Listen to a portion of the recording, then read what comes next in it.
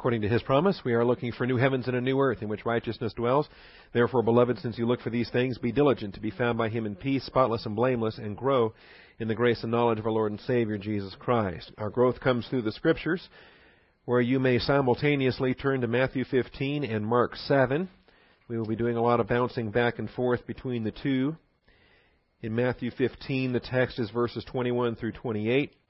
And in Mark 7, the text is verses 24 through 30.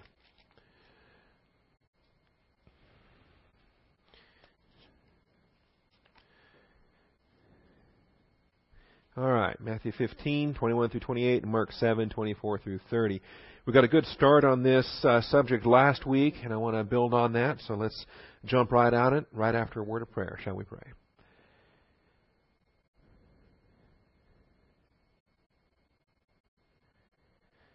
Father, we thank you for the truth of your word and for the privilege and blessing that it is to assemble together. Father, we thank you for the protection that you offer. We pray for any of our church members that might be affected by all this rain that's coming down, any flooding circumstances or other situations. As always, Father, day by day, each one of us is in your hand, and we thank you for that. We thank you for the confidence that we can have as being a part of your sovereign grace, eternal plan of the ages. So, Father, we do thank you for this day. We're also praying for traveling mercies as you bring Radley to us this morning. And we look forward to introducing him to the assembly this evening. And just thank you again for the privilege and blessing that it is to have the work assignment placed before us for training men for the ministry. And, Father, it's a humbling task. And we realize that we're not the ones getting it done. We're simply the tools in your hands. And we thank you for that opportunity. We thank you now for our study in your word, and we ask for your blessing upon it in Jesus Christ's name. Amen. All right. The Short Journey to Phoenicia is episode 41 in the Galilean ministry, and we set the context for this last week where we realized that it was an episode that follows conflict. An episode that follows conflict. And it is instructive, I think, for us to observe how the Lord responded to conflict, not only at the scene itself while the hot war was going on, the shooting war, so to speak. But then what does he do in the sessions following that? What does he do in the days following? Does he relocate? Does he find a different area? Does he change his emphasis? Does he use it to teach his disciples? And we find that really all of those are involved. He takes some time to depart from the Galilean region. It's usually thought of as a retreat, or it's thought of as a time away. But even though he's spending time away, it doesn't mean that he's no longer ministering or he's somehow retired. I'll never forget I took a flight to Seattle one time, and I don't remember the occasion. It might have been my uncle's funeral, or for some reason I was flying alone, didn't have the family with me. But I was on a plane. I'm sitting next to an older gentleman, and I just asked him, what do you do? Kind of an opening icebreaker when you talk to a man like that. What line of work are you in? What kind of work do you do? And he told me he was a Catholic priest. It was the first thing he said was, I'm a Catholic priest. And then after a short pause, he looked at me and he said, but not this weekend. And I thought, there's an interesting statement. What do you got lined up for this weekend? Are you chasing women, or what are you doing? How do you retire or just set your career on hold like that, and what are you this weekend kind of thing. So anyway, we talked a little bit more beyond that, not really to explore a whole lot in terms of what he meant by that, but it's still a conversation's probably going to haunt me for the rest of my days. I'm going to think back to that and wonder, what exactly was he talking about? Not this weekend. People ask me, what do you do? Well, I pastor a Bible church, but not this weekend. What does that mean? I don't know. So the Lord is in a retirement mode. That is, He's on a retreat. He is leaving the region there of Galilee, and specifically his statement where He says, "I was sent only to the lost sheep of the house of Israel," in Matthew 15:24. I think that's a remarkable statement, not only in the context for what He was communicating to the disciples there, but also even before that, in the sense of us trying to get a clue as to His mindset, as to what He was thinking and why He was in this region, and what He was hoping to accomplish while He was in this region. Likewise, when we read in Mark 7, that in verse 24 it says that He wanted no one to know of it.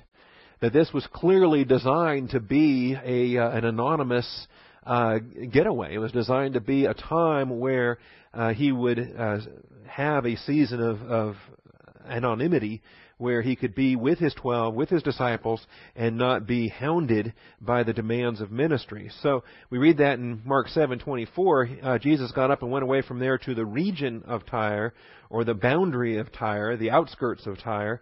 And when he had entered a house, it's usually thought that would have been a Jewish house, but I think that's reading too much into it. It may very well have been a Gentile house. He wanted no one to know of it, yet he could not escape notice. And that phrase, escape notice, is what we spent some time on last week as well. This was a withdrawal. The vocabulary that's used there of anakoreo does speak of a retreat, a withdrawal, a seeking of refuge. Somebody that's attempting to escape or exit a situation. It is used 14 times in the New Testament, but 10 of those 14 times are limited to the Gospel of Matthew. It was a favorite word of his, part of his personality and background and writing style. It was a word that he was rather fond of, and so the Holy Spirit made use of that when he utilized Matthew as his instrument to write the Gospel. We really spent some time working on that word way back in Matthew chapter 4, and verse 2, where at the conclusion of his, it's not actually verse 2, but it's in that passage where he withdraws because of the arrest. And if I can spot it here real quickly, I'll add that to you, to your notes. But maybe not. I will double check that and have that for you next week. Anyway, it was a withdrawal. Secondly, he could not escape notice. And the attempt there to escape notice, this is an interesting term, lanthano. Interesting, where you're trying to maintain a low profile.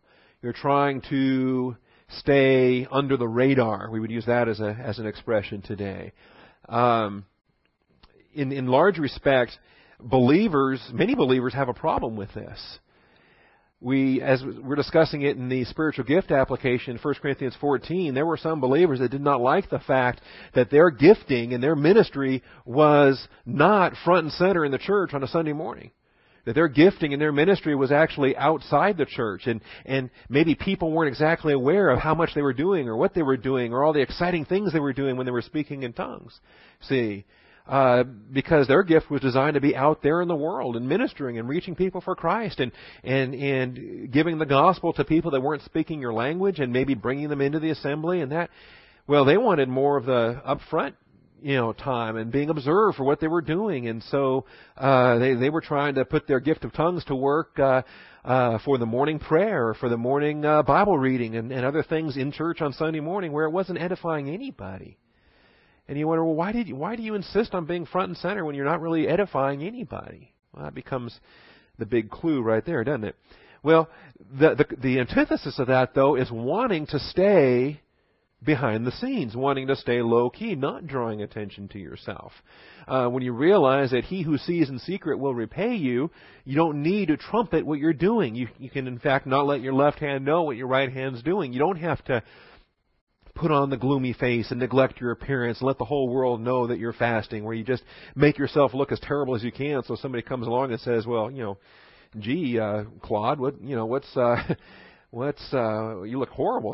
We need to take you to the doctor. And, oh, no, I'm fine. I'm just fasting for Jesus kind of thing. And people bring that attention to themselves for the wrong reasons. And so the idea of escaping notice, there's a lot I think we can glean out of that from a spiritual basis where we can make the application on that. This actually was my objective in boot camp. My goal, I was Mr. I didn't know the word Lanthano at the time, but I was Mr. Lanthano. I was dedicated to staying anonymous in boot camp, and I did the best I could. It helped that the bunkmate I was assigned to there, he was 6'6", 320 pounds. So you could stand next to him or behind him or just anywhere around his gravitational orbit there, and no one would see you.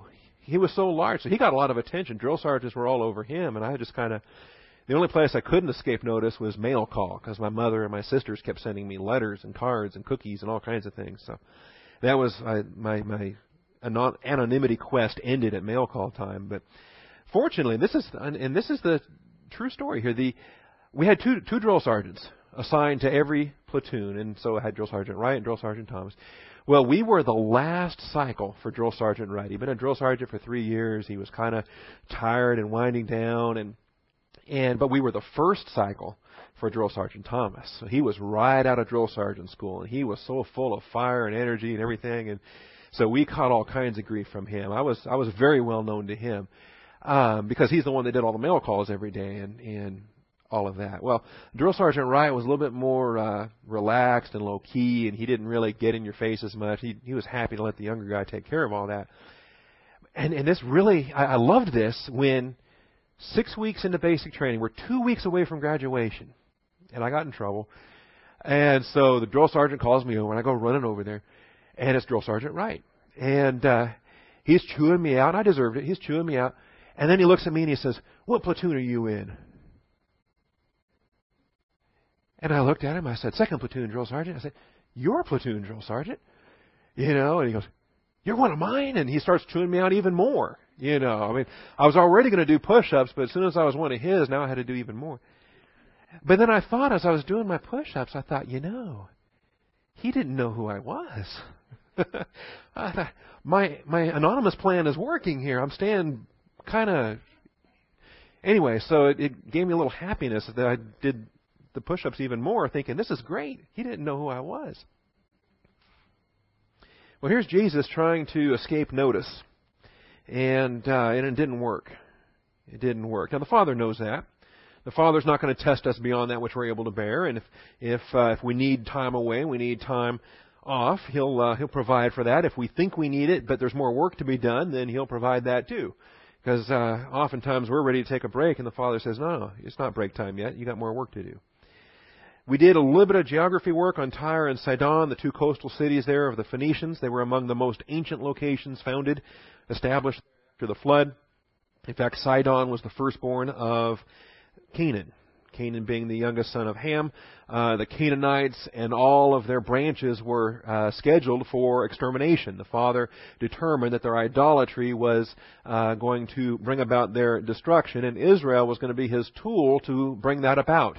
And all of the Canaanite tribes, including the Sidonians, but the Girgashites and the Jebusites and all of the ites that come there for destruction are all Canaanites. And Israel failed, by and large, to exterminate some of those tribes, particularly the Sidonians. They never did take the territories on the coast that were assigned to Zebulun and Naphtali and some of those regions.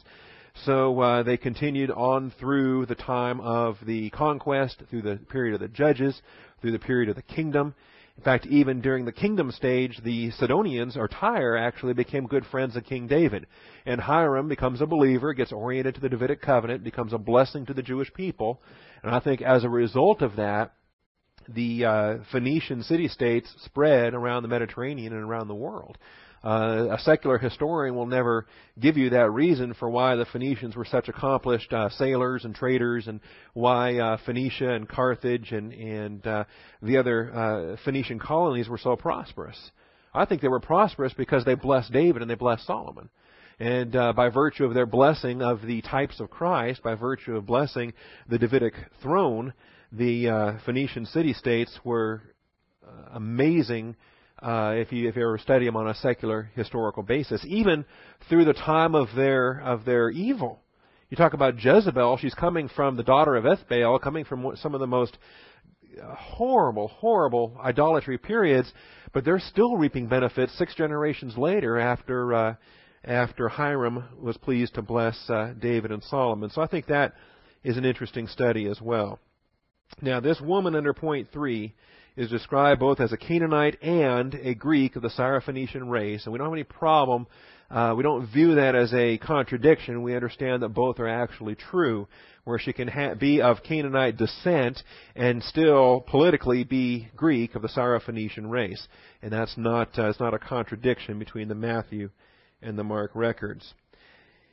Now, the meat of this starts to come in under point 4, 5, and 6. Point 4, despite her Gentile background, she has a significant spiritual perspective. And that's where we ran out of time. She correctly identifies the divine provision for mercy. She has a perspective on mercy and a recognition of eleos, mercy, or the verb eleo, mercy. A Gentile normally has no perspective on mercy. There is no pagan religion that has a concept for mercy. The pagan religions are all centered on making your gods happy. And you placate the gods with the proper sacrifice, with the proper devotion. If the gods are angry, you have to make it up to the gods to make them happy with even more sacrifices and so forth. It's all about satisfying the gods in a pagan way. Nothing. We think about satisfaction. We think about propitiation, don't we? That the Father was satisfied. Well, that's satisfaction in the right sense. The pagan sense, satisfaction is all about, you scratch my back and I'll scratch yours. And if we make the God happy, then the gods can not be mad at us and do nice things for us. There's no pagan concept for mercy. Even when mercy might be expressed, if a Gentile king chose to, you know what the Gentile mercy would be? We'll take you as a slave in captivity instead of just killing you in the war. Is that really mercy? No. No, because the Gentile king is going to plunder you, use you for slave labor and your children and all the rest, and your position as a slave is worse than being killed right there on the spot. So that's not mercy. But this woman understands mercy, and this woman, in fact, implores for mercy and issues an imperative. Remember when we talked about the psalmist in Psalm 119, and he was confident to order God, to tell God what to do, and he was able to make that command based upon the promises of God that had been issued? On what basis does she have to order the Lord to be merciful? She can claim promises that He will be merciful on whom He will be merciful. See? And that in you will all the nations of the earth be blessed. That, yes, He is primarily sent to the Jewish people, but the promises made to Abraham are more than just promises to the Jewish people. That the Gentiles have an expectation through the agency of this Messiah for Him to apply mercy. So she's got a background for that. She also correctly identifies Jesus as Lord, as Kurios, and as Son of David. Now she calls Him Lord in the Greek, Kurios, but we've done the studies in the past where we're very certain that Kurios, Lord, is to be identified with Yahweh, Lord, from the Hebrew Old Testament. So she's not simply saying the Greek name of Kurios, the Greek name of Lord. She undoubtedly, linking Kurios with Huios Dawid, she's linking Lord with Son of David. She has more than just the Greek Kurios in mind. She understands the covenant name of Jehovah, the covenant name of Yahweh. When she links Lord with Son of David, we recognize that she has a handle on Yahweh from the Old Testament. She also correctly identifies her daughter's physical condition as being a consequence of demon possession. She doesn't just say, my daughter is sick. My daughter has a medical problem. My daughter has a disease and needs healing. She knows her daughter's involved in demonism. Not unusual for the pagans of Tyre and Sidon. They had all kinds of demons they were involved with. Her daughter's involved in demonism, and as a result of the demonism, there are physical afflictions that then manifest themselves in the body. And in all three references, from Matthew 15:22, where it says kakos daimonizetai, she is wickedly demonized. Help my daughter, for she is wickedly demonized. When you start fooling around with demonic powers, you start fooling around with these sorceries, whether it's the drug-induced sorceries of our culture, or the actual spiritism, the occult that's thriving. The second largest church of Satan in the United States is right here in Austin, Texas, second only to San Francisco. They're really proud of themselves. They were third, ranked behind Seattle for a long time, but now they've grown. Wasn't that remarkable? Well, you get involved in these kind of forces, and it affects you. You become demonized. You become not just possessed, but you lose yourself in the activity. The expressions in Mark are likewise as vivid. The pneuma akatharton, the unclean pneuma, the unclean spirit, and then simply the daimonion, the demon, in Mark 7:26. So she knows it's not a physical problem. Most parents today don't have the perspective to realize that it's a spiritual battle behind anything else that's going on. All they're looking at is the earthly realm. They're looking at physical health, or they're looking at just put on a condom and we're taking care of the promiscuity problem. No, you're not. You're completely ignoring the spiritual battle that's at work. All right, now, it would seem with this attitude, with this, let me get back to Matthew here. It would seem with this perspective that the Lord would be very, very eager to provide. All right? That He'd be very eager to provide. After all, has He not done miracles prior to this for Gentiles? What Gentiles has He already... Okay, the Samaritan woman at the well in John 4, He actually didn't do any miracle for her. He led her to Christ. He gave her a message. There was no miracle accomplished in John chapter 4. But, what's that? The Roman centurion, yes. His name's not Cornelius. Yeah, Cornelius is the guy later in the book of Acts. But yeah, there was a Roman centurion who said, you don't even have to come. Just give the word, and by chain of command, your authority can heal my son and my servant there in Capernaum. That's right. So there was a Gentile. So why is he reluctant to do the miracle here? He did the miracle in Cana for that Gentile. What's the difference? All right. Well, we're going to see his words on it here. Let me get back to Matthew 15. I'm losing my place.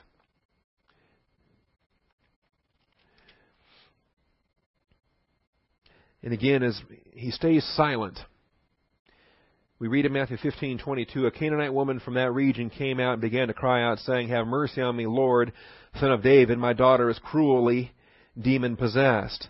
But he did not answer her a word, so he stays silent. And his disciples came and implored him, saying, send her away because she keeps shouting at us. We'll talk about the disciples here in a moment. But he answered and said, and here's the explanation, I was sent only to the lost sheep of the house of Israel. And that's the statement. Now, it didn't stop him before with the Roman centurion.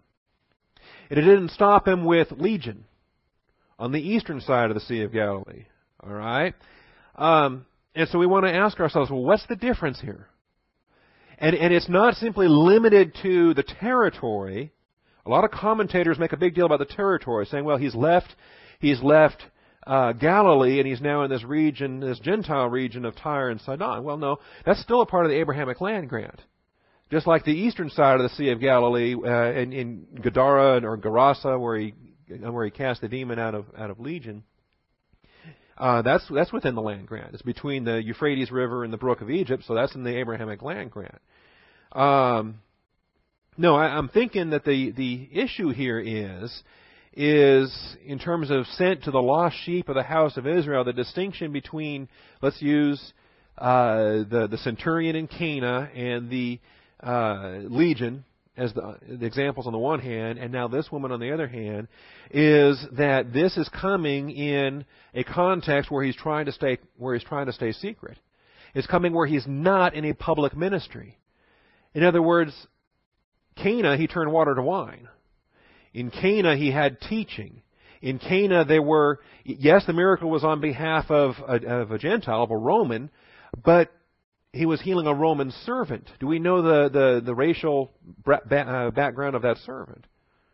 No, we don't. And then the other servants involved there in Capernaum may very well have been Jewish. We don't know. On the eastern side of the Sea of Galilee, it was a Gentile context because it wouldn't have been Jews herding, swine with the pigs, right? And yet, there's an opportunity there within the land grant of Israel. There was a Jewish witness on that. There was a significant Jewish population there in the Decapolis region. We'll talk about the Decapolis region here coming up. No, I think that the reluctance was where he says here, I was sent only to the lost sheep of the house of Israel, given that he was in a retreat mode, given that he had just had that conflict with the Pharisees about the traditions, about the cleansing, and they want to know how come you're not going through the ritual purification, and he just nailed them, why are you breaking the law of Moses with your Qurban practices, that he is now off duty, shall we call it, okay? He doesn't have any teaching engagements. He doesn't have remember, the miracle is not supposed to be for the miracle's sake. He doesn't just show up and do a bunch of miracles to show off and say, here I am. Look what I can do. The miracles were attesting signs to give the credentials for the message that he was delivering. Well, here he's not delivering any messages. See? And that's the difference. Legion, there was a message to be delivered. Here, there's no message being delivered. So, he's reluctant. Now, he will do the miracle, but we'll see that reluctance. Let's look at it now. He's reluctant to act. He's reluctant to act. And we spell it out under subpoints A and B. Now, some people think the disciples wanted her to go away without the miracle. Just go away, you're bothering me. Right?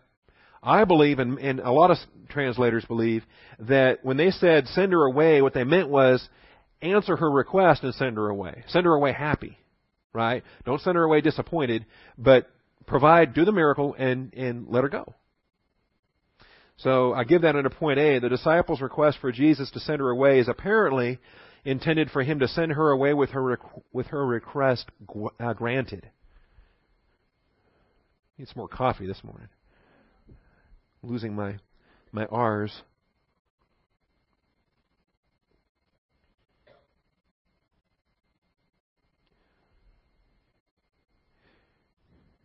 The disciples' request for Jesus to send her away is apparently intended for him to send her away with her request granted.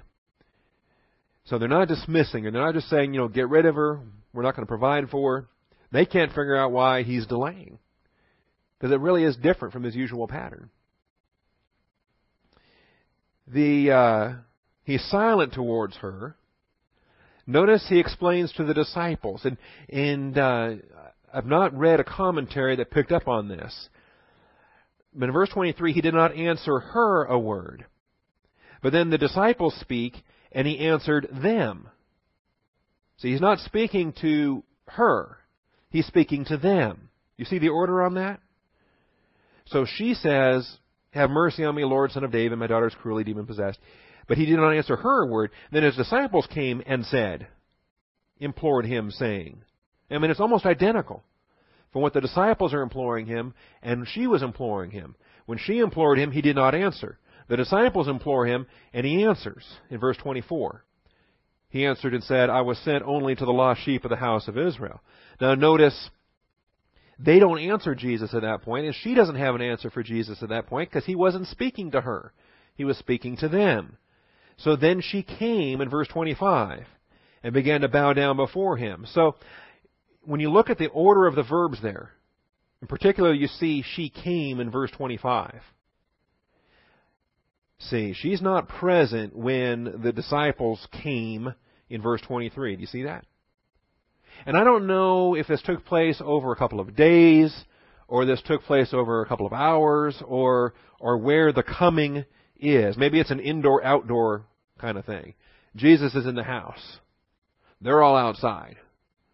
And so disciples come, meaning they come inside. In other words, they came. I don't think she's there when they came. They have their imploring. He answers them. Right? And so they go back out. And then she came. Her arrival in verse 25. Obviously, there's multiple occasions that are being spelled out here in one overall narrative. All right. So, anyway, this is just simply paying attention to the verbs from what the woman's doing in verse 22, where she came out. I think she crossed into that border region as well. She came out of the Tyre region into the border region.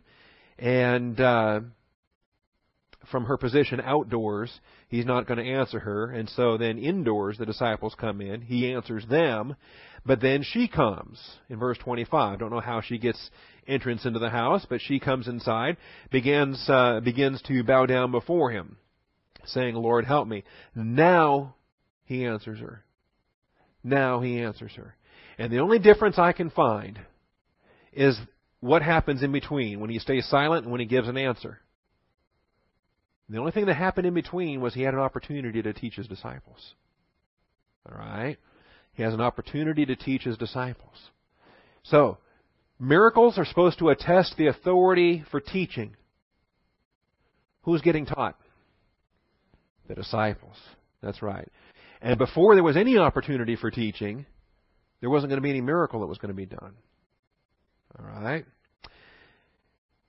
So Jesus is silent toward the woman, explains to the disciples that he is not prepared to perform a miracle in this location because his purpose is to minister to the lost sheep of Israel.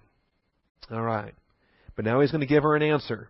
And his answer is still a negative answer. His answer is effectively telling her, no, she's a Gentile dog. But he uses a parable. He uses a parable. Now, when he answered the disciples, did he give them a parable? He just told them, I was sent only to the lost sheep of the house of Israel. He gave them a statement. When he answers her, he gives a parable. So let's look at it. She came and began to bow down before him, saying, Lord, help me. And he answered and said, it is not good to take the children's bread and throw it to the dogs. Remember, statements of goodness are fundamental to all humanity. They go back to Genesis 2 and the creation of the earth. The Lord saw all that he had done, and behold, it was very good. Statements of goodness that apply not just to the covenant relationship with Israel. A Gentile can have a perspective on divine good, and there's a lot to this statement that he makes.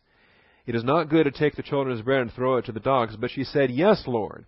She agrees with his statement. I gave this to you in her point 6. The woman has not yet received a no from the Lord, so she continues her request. Until she gets the no, she's going to keep asking. Until she receives a no. See, her first request, he wouldn't answer her. So she keeps asking. And she asked the disciples. Remember, the disciples were his representatives. The disciples had the authority he gave them to cast out demons, to heal. And so she was asking him, she was asking them. And until she gets the no, she's going to keep asking. So the woman has not yet received a no. Up through verse 25, she still hasn't received a no. So she keeps coming, bows down before him, saying, Lord, help me. She's not yet received a no. See, when we receive our no, we got to stop. We got to stop. That's where Balaam went wrong. Balaam received a no. Balak said, hey, curse this people. Balaam said, well, let me ask. The Lord said, no, you can't curse them. Whom the Lord has blessed, you cannot curse. So Balaam comes back and tells Balak, sorry, Lord blessed him, we can't curse him. And Balak says, I'll double your fees. And Balaam says, well, let me go ask again. Right? Let me go double check. That's where Balaam went wrong. He already received his no. The idea about, well, let me go ask again, or let me double check, there's no wiggle room, because the answer was no. Now, this woman does not receive a no. And even when the Lord gives her a parable, that parable is still not a no. It's a parable. And she understands the parable and is able to give an agreement statement, an amen message. She's able to say yes, but she's able to give the amen message where she agrees with what had been spoken and when she adds supplementary and explanatory information. See, this is tying in real well with what we've been doing lately in 1 Corinthians with the amen message. All right, now whether you're looking at Matthew 15 or you're looking at Mark 7, in both accounts, the situation is the same. That she kept asking him to cast the demon, and he was saying to her, let the children be satisfied first. That's not an exact no, right? Doesn't say anything about the dogs. It just says the children get satisfied first. For it is not good to take the children's bread and throw it to the dogs. But she answered and said, yes, Lord. But even the dogs under the table feed on the children's crumbs. So she agrees with the parable, and she's able to add to it with a divine viewpoint perspective. So whether you're looking at Matthew or Mark, the details are still the same. Subpoint A, Jesus moves from silence to parable. He moves from silence to parable. Because the silence itself is a test. You ever give up on prayers when you don't see the answer right away? We're not supposed to. We do. We get impatient. We're the microwave society, right? We want it done right now. Absolutely. We figure that by the time our prayer is done, we've said amen, it's gotten to heaven, now where's the answer? That's our instantaneous gratification approach. And we forget that with the Lord, a day is as 1,000 years, and 1,000 years is as a day. We get impatient. He's the one with the eternal perspective. So the silence itself becomes a test. You're praying over a matter. We're praying over our expansion options. We're praying over our building needs, trying to decide how best we can make use of our 6,000 square feet, how best can we make use of our classroom space, and all of that, when the Lord just keeps adding to our work assignment. We've got like I say, that young man's flying in this afternoon. We're adding one more seminary student to the training ministry. So, what are we going to do? How do we utilize effectively the space that we have?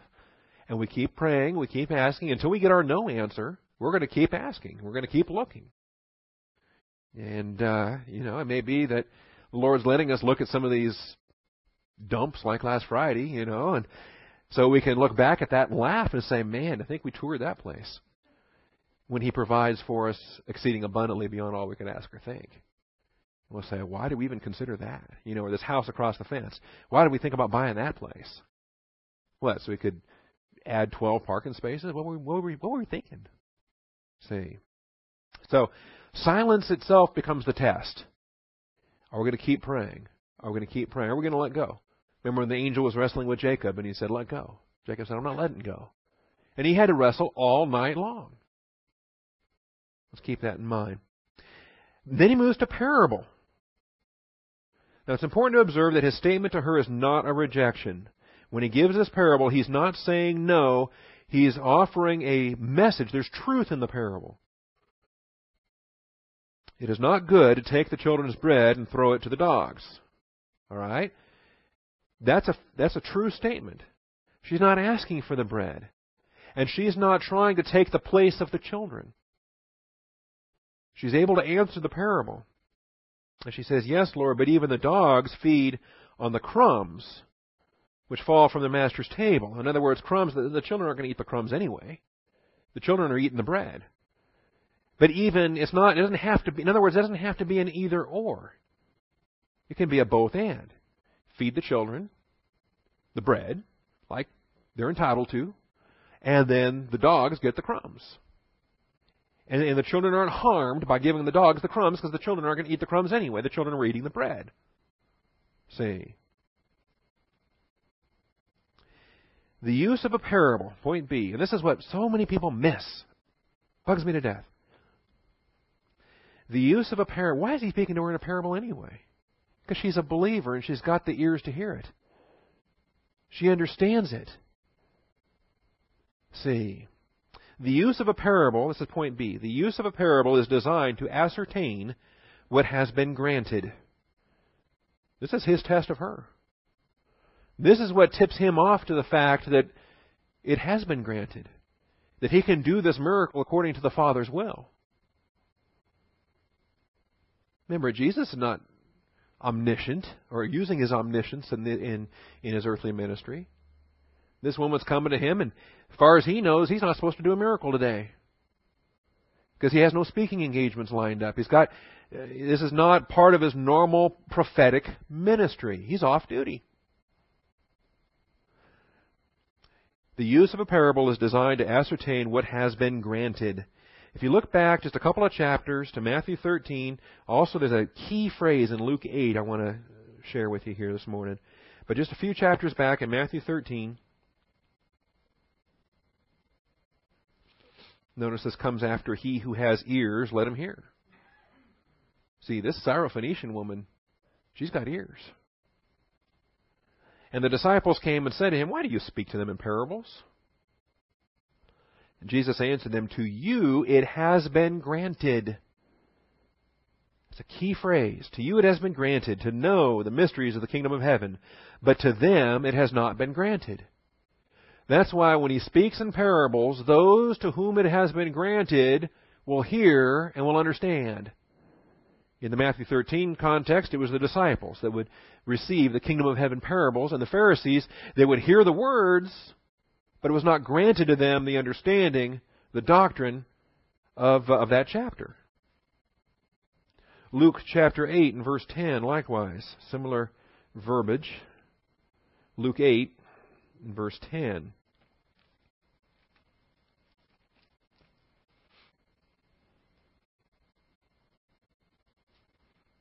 The disciples began questioning him. Again, it's he who has ears to hear, let him hear. His disciples began questioning him as to what the parables meant. And he said, to you it has been granted to know the mysteries of the kingdom of God, but to the rest it is in parables, so that seeing they may not see, and hearing they may not understand. All right? That's the purpose for a parable. So when she's asking for this miracle and he gives her the parable, what does he think is going to happen?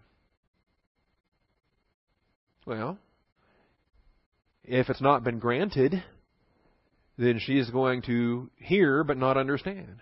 She's going to see but not see. And you can imagine if she was an unbeliever or negative, that she'd respond pretty poorly to that, throw to the dogs kind of thing. Who do you think I am? Right? But see, she doesn't. It's like the woman at the well, when her adulteries were exposed, and if she was carnal or the least bit negative, imagine how she would have reacted. When she said, "Oh, I don't have a husband." Well, yeah, you're right. You've had 5 husbands, and the one you have now is not yours. If she was not positive to truth at that point, to gospel hearing, you imagine the fireworks or how upset she would have been? Who do you think you are? Kind of thing. No. She responded positively. And same thing here. She responds to the parable, demonstrating that she not only hears, she understands. She has ears to hear. She's a Gentile believer coming to her Savior for provision. And so the Lord, right away, recognizes that, sees her faith. See, she answers him and says, "Yes, Lord." She's in agreement. She gives the amen. When you say yes, you're delivering the amen message. "Yes, Lord." And then she adds on to that. And you can use a but or an and also. It's not a contradictory but. It's not a no, you're wrong, but here's the truth. It's yes, you're right, but here's more information. "Yes, Lord, but even the dogs feed on the crumbs which fall from their master's table." She utilizes a parable back to him. How much doctrine does that take? To continue the parable and to expand upon it. So, since a parable is designed to ascertain what has been granted, the use of this parable allows the Lord to determine that it has indeed been granted. This miracle is approved on her behalf. This woman indeed sees and understands and embraces her estate as a dog. She knows she's a dog. Point C, the woman indeed sees and understands and embraces her estate as a dog.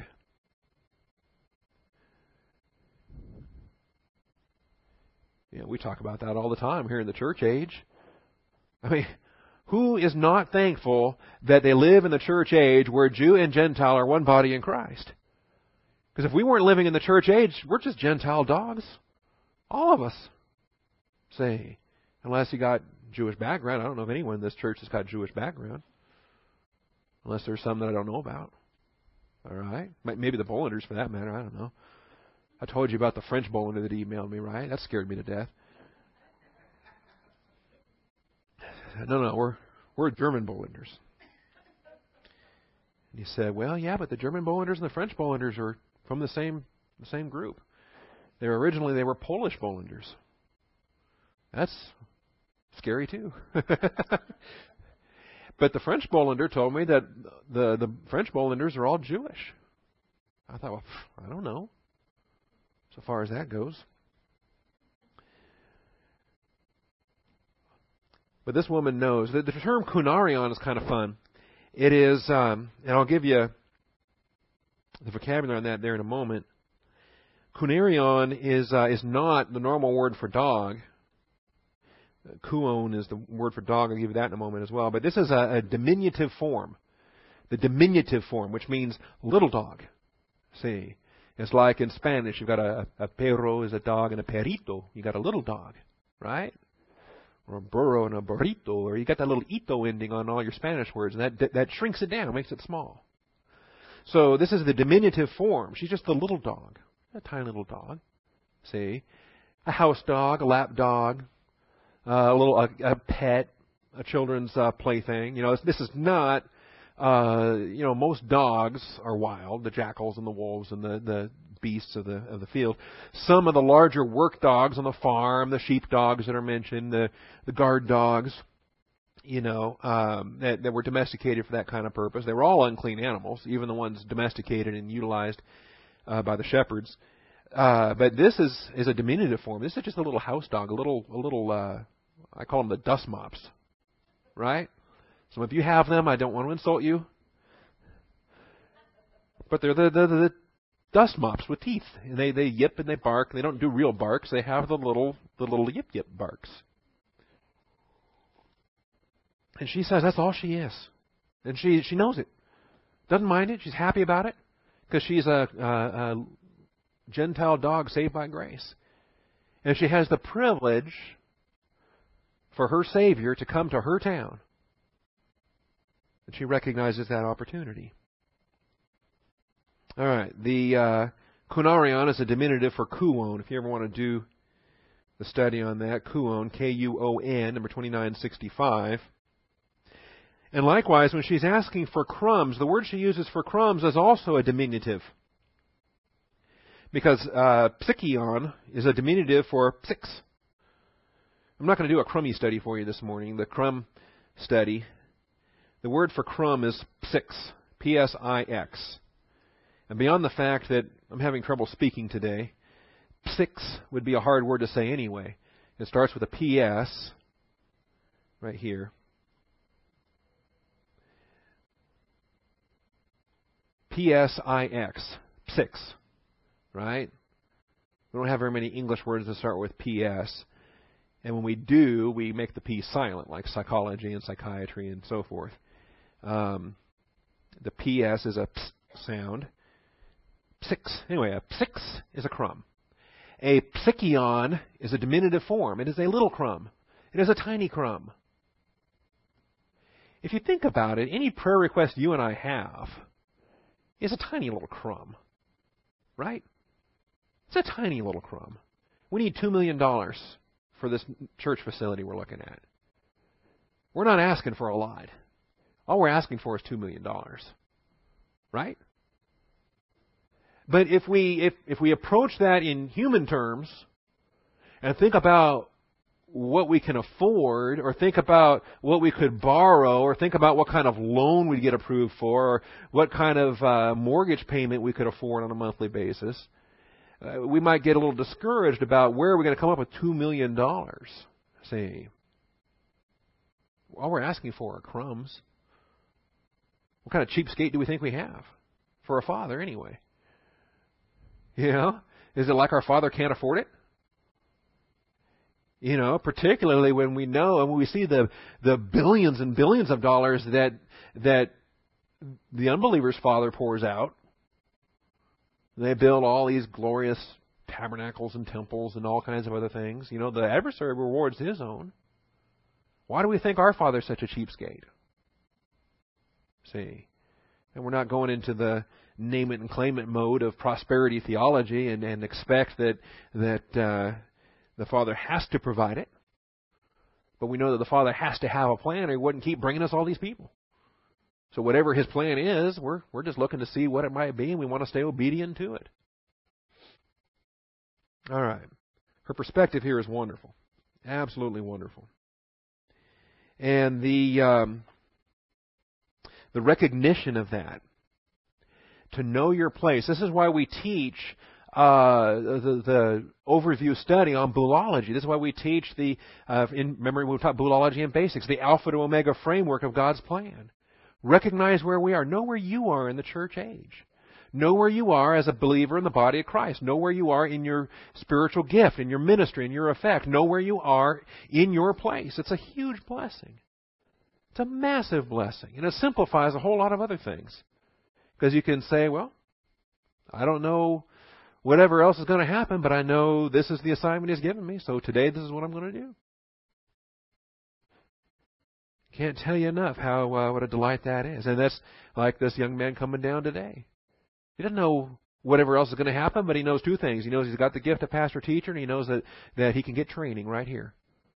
Beyond that, he doesn't have a clue. So he packed some bags, got on a plane, and he's on his way. What's going to happen next? He doesn't know. I don't know. None of us does. It's wonderful. The Lord does. He's got the plan. All right, the last point on this, point D. The woman's faith and understanding of the parable tells the Lord that it shall be done according to her will, which is consistent with the Father's will. The woman's faith and understanding of the parable tells the Lord that it shall be done. He tells her that. He says, it shall be done as you wish. Right? It's not just a line from Princess Bride. As you wish. Comes from Scripture. The woman's faith and understanding of the parable tells the Lord that it shall be done.